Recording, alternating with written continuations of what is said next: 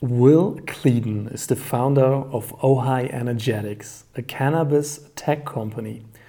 Will shares his life purpose and drops lots of knowledge on cannabinoids and why most people have a deficiency. This interview is a cutout of the full interview, which you can find on my YouTube, MaxHack, and on maxhack.com. I also made a review of the Ojai Energetics CBD oil, and if you want to save 16% on any Ojai product, you can use my discount code MAXHACK. Enjoy this interview. Hi Will, welcome to the interview. Thank you so much for joining. Thank you for having me. What is your why? What is your life purpose? It's a great question. I have really been quite lucky to have kind of tangibly aligned with something that I've always felt since an early age, but a deep connection with nature, and then on top of that, with people and life. And ultimately, I believe that we are able to become, and already are in certain regards, a symbiotic species with the ecology that we're part of. And by that, meaning that our presence and impact and how we integrate with other biomes and life forms is regenerative and sustainable through positive feedback loops, as opposed to more parasitic and taking, which is not, regenerative or sustainable. And so my vision is to be able to be part of that catalyst and team of life forms. I liken it to kind of the metaphor of like the imaginal cells in a chrysalis, where a caterpillar starts out as a parasitic life form in the ecology that it's in. It's consuming more than the ecology can sustain. And right before it actually sometimes can collapse the keystone species, which is like the species that holds together that biome, it goes into the chrysalis, breaks down into a liquid form, but it maintains the old immune system, or the metaphor, paradigm or operating system, right? But then these new cells emerge called imaginal cells, and they're carrying the genetic code of the future self. And initially, the old immune system sees it as a threat, and they try and kill it off, and they do, but they're persistent. And then thankfully, we don't need 100% to get a critical mass in nature. It's closer to 14%, right? Thank goodness. That critical mass tips, right? And then at that point, you have this exponential recoding, and the old immune system actually sees these imaginal cells of future versions of itself. And so it actually protects them and enables it to rapidly recode. At that point, it's kind of an exponential recoding point, at which point there's still rogue pockets of resistance, but it's done. And then it recodes. It's got to fight against the chrysalis to grow its wing strength, right? But then it busts out as this new butterfly that's a symbiotic life form that actually pollinates and creates multiple ecosystems. And so it goes from a mass kind of parasitic form, mass consumption of energy, which was actually required for it to then blossom out into this ecological building mechanism. And that's how I see us. I think we're functions of nature, and it's similar to like mycorrhizal fungus. Starts out parasitic and then taps it into a symbiotic web. So that the big goal is to facilitate this transition into a much more symbiotic function that supports life on the planet. What is your vision for the year 2050? Yeah, so I think we're going to be on a completely different epoch and operating system at this point. Energy storage systems and energy communications is going to be much more frictionless, I believe. And when we can take care of the Maslow's needs at a fundamental and open sourced and effective, abundant level, then we're going to be creating art, right? Time is no longer about survival. It's about enhancing the experience, and we can explore space, both inner and outer. And that's where I see us going. So how are you going to make that vision happen, and what are you doing for us to become a symbiotic species? Yeah, so I founded Ojai Energetics in 2014. I studied permaculture and regenerative systems design before that. I'm a systems thinker. I see patterns and how things interface that aren't necessarily obvious on the front end. Ojai is ultimately a technology company. So I partnered up with the leading biotech and intellectual property IP firm globally, Wilson Sonsini, back in 2014. And we were the only cannabis related client they had worked with, gave us essentially 5 years of exclusivity, and just started building an IP portfolio pertaining to delivery systems of cannabinoids, which is what our consumer brand focuses on, as we figured out how to solubilize these compounds without using synthetics, which is really important, particularly for safety reasons. And that enables us to get an incredibly effective dosage with a lower amount of cannabinoids that most people are chronically underdosing their CBD content because historically people got their cannabinoids predominantly through eating the animals and the animal products fed the hemp plant. Actually, in Switzerland, you had the Swiss farmers. They were in an uproar when someone tried to ban it because they're like, we've always done this. It's great for the cows. And in fact, it's not isolated. It was ubiquitous across the planet. Literally every culture grew cannabis as a primary crop, minus the Inuit and then potentially the Aboriginal Australians. But every other population had this constant exposure. It was one of the... So we would get the cannabinoids out of the meat we would eat because the animals were fed with hemp in the earlier times. What do you do when you grow a vegetable? You feed it to your farm animals, right? And that's the basis of agriculture. And what's fascinating is that so the plant produces CBDA and THCA and the other cannabinoids in the acid forms, right? You have to decarboxylate them or heat them. We actually figured out how to decarboxylate without heat, and that's a different patent. But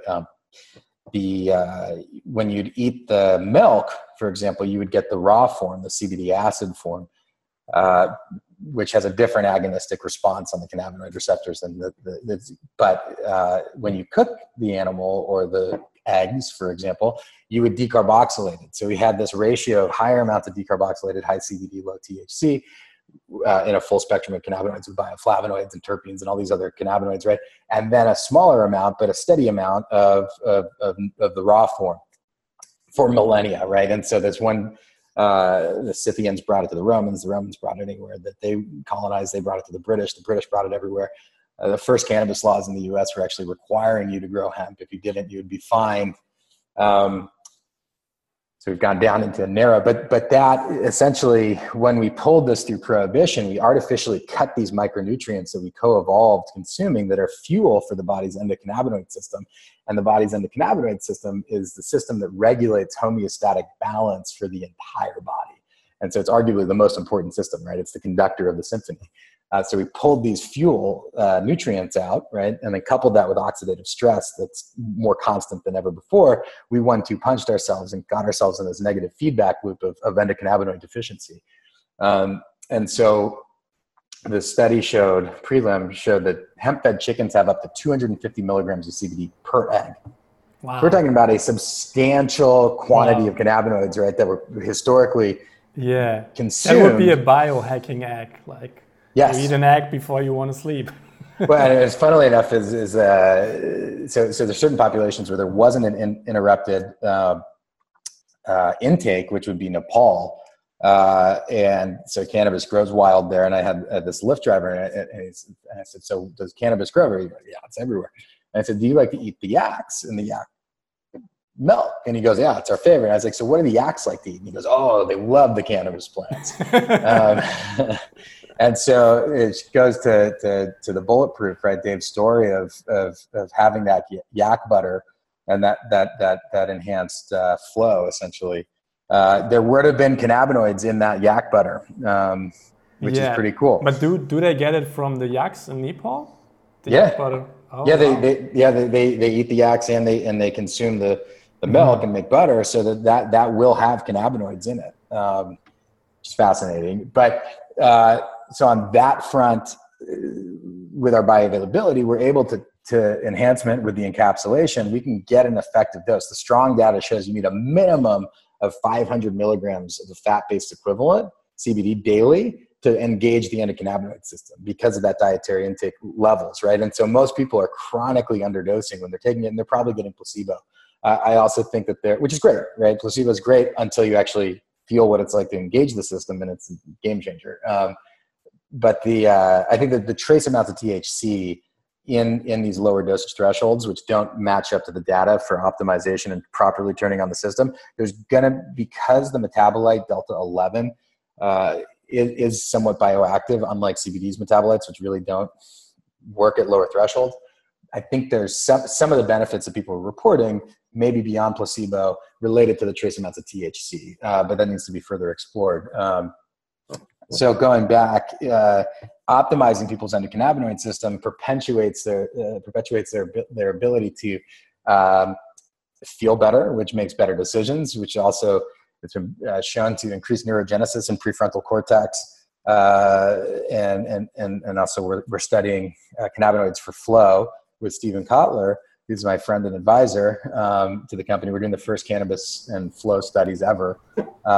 Yeah, it's so funny because I was interviewing Connor Murphy, Connor's the flow amazing. scientist, and he recommended Ojai Energetic CBD oil. So I was looking into it, testing it now for 2 months, and then contacting you about the interview. Oh, it's awesome. So yeah, it's how all connects. It's small. It's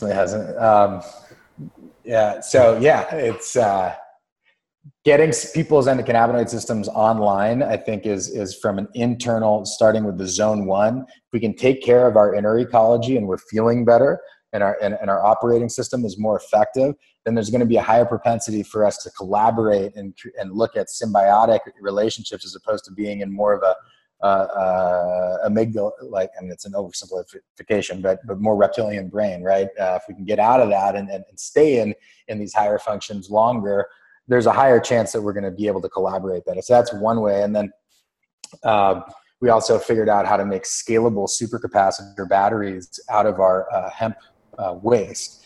Batteries? We're actually, supercapacitors, so energy storage systems that will outperform most likely graphene.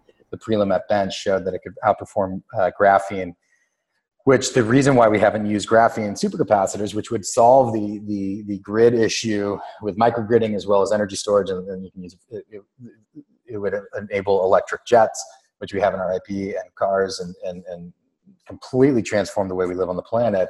It's because graphene from fly ash, which is a petroleum waste, is about $800 an ounce, and so it's just been way cost. It's not scalable, and that's why it hasn't taken off. And so we figured out a method that can actually scale graphene production out beyond benchtop from the hemp plant. These early researchers figured it out, but they couldn't scale it.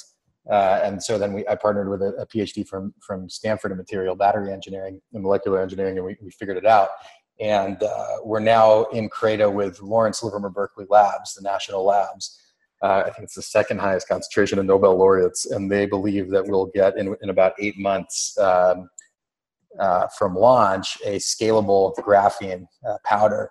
So that's really exciting. So that's one of the other ways, of actually bringing this into this vision into reality and how we're doing it. And we can make plastics and concrete replacements. It's pretty profound, and So you do a lot more than just CBD products. Yeah, we are a tech CBD company. Oil. Yeah.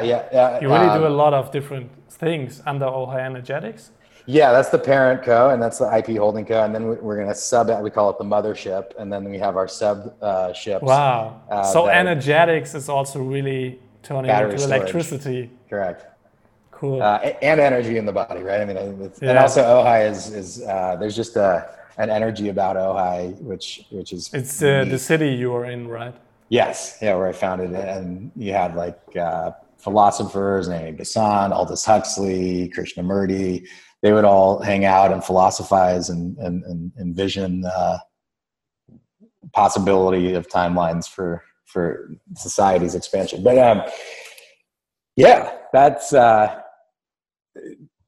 that's how I see our reality coming into and we're a benefit corporation. Our ultimate mission is abundance for all life, and attaining that through practical means. And so I like my dream and what we're going to do is at the right moment, we will open source these supercapacitors where you can 3D print them from the cloud for free from the hemp that's growing everywhere, because it grows everywhere. And life will be much, much better, I feel. So if you think again about your 2050 goal, Yeah. the symbiotic species, Yeah. Ojai Energetics, how can people support you? How can they find you if they're interested now to check you out or help you in your mission? Yeah, well, I really believe like we're all, like everyone's genius is inherent. So like just by following that internally, like that we're all in it together, right? We're really one unit. All ships rise. And then we're found online. We're going to be expanding distribution in Europe, and follow your passions. That tends to lead to why we're here and our innate genius. And you can check us out at ohienergetics.com. And if you have questions, you can always email us. And if you want to learn more on Ojai Energetics, check out the links in the blog post.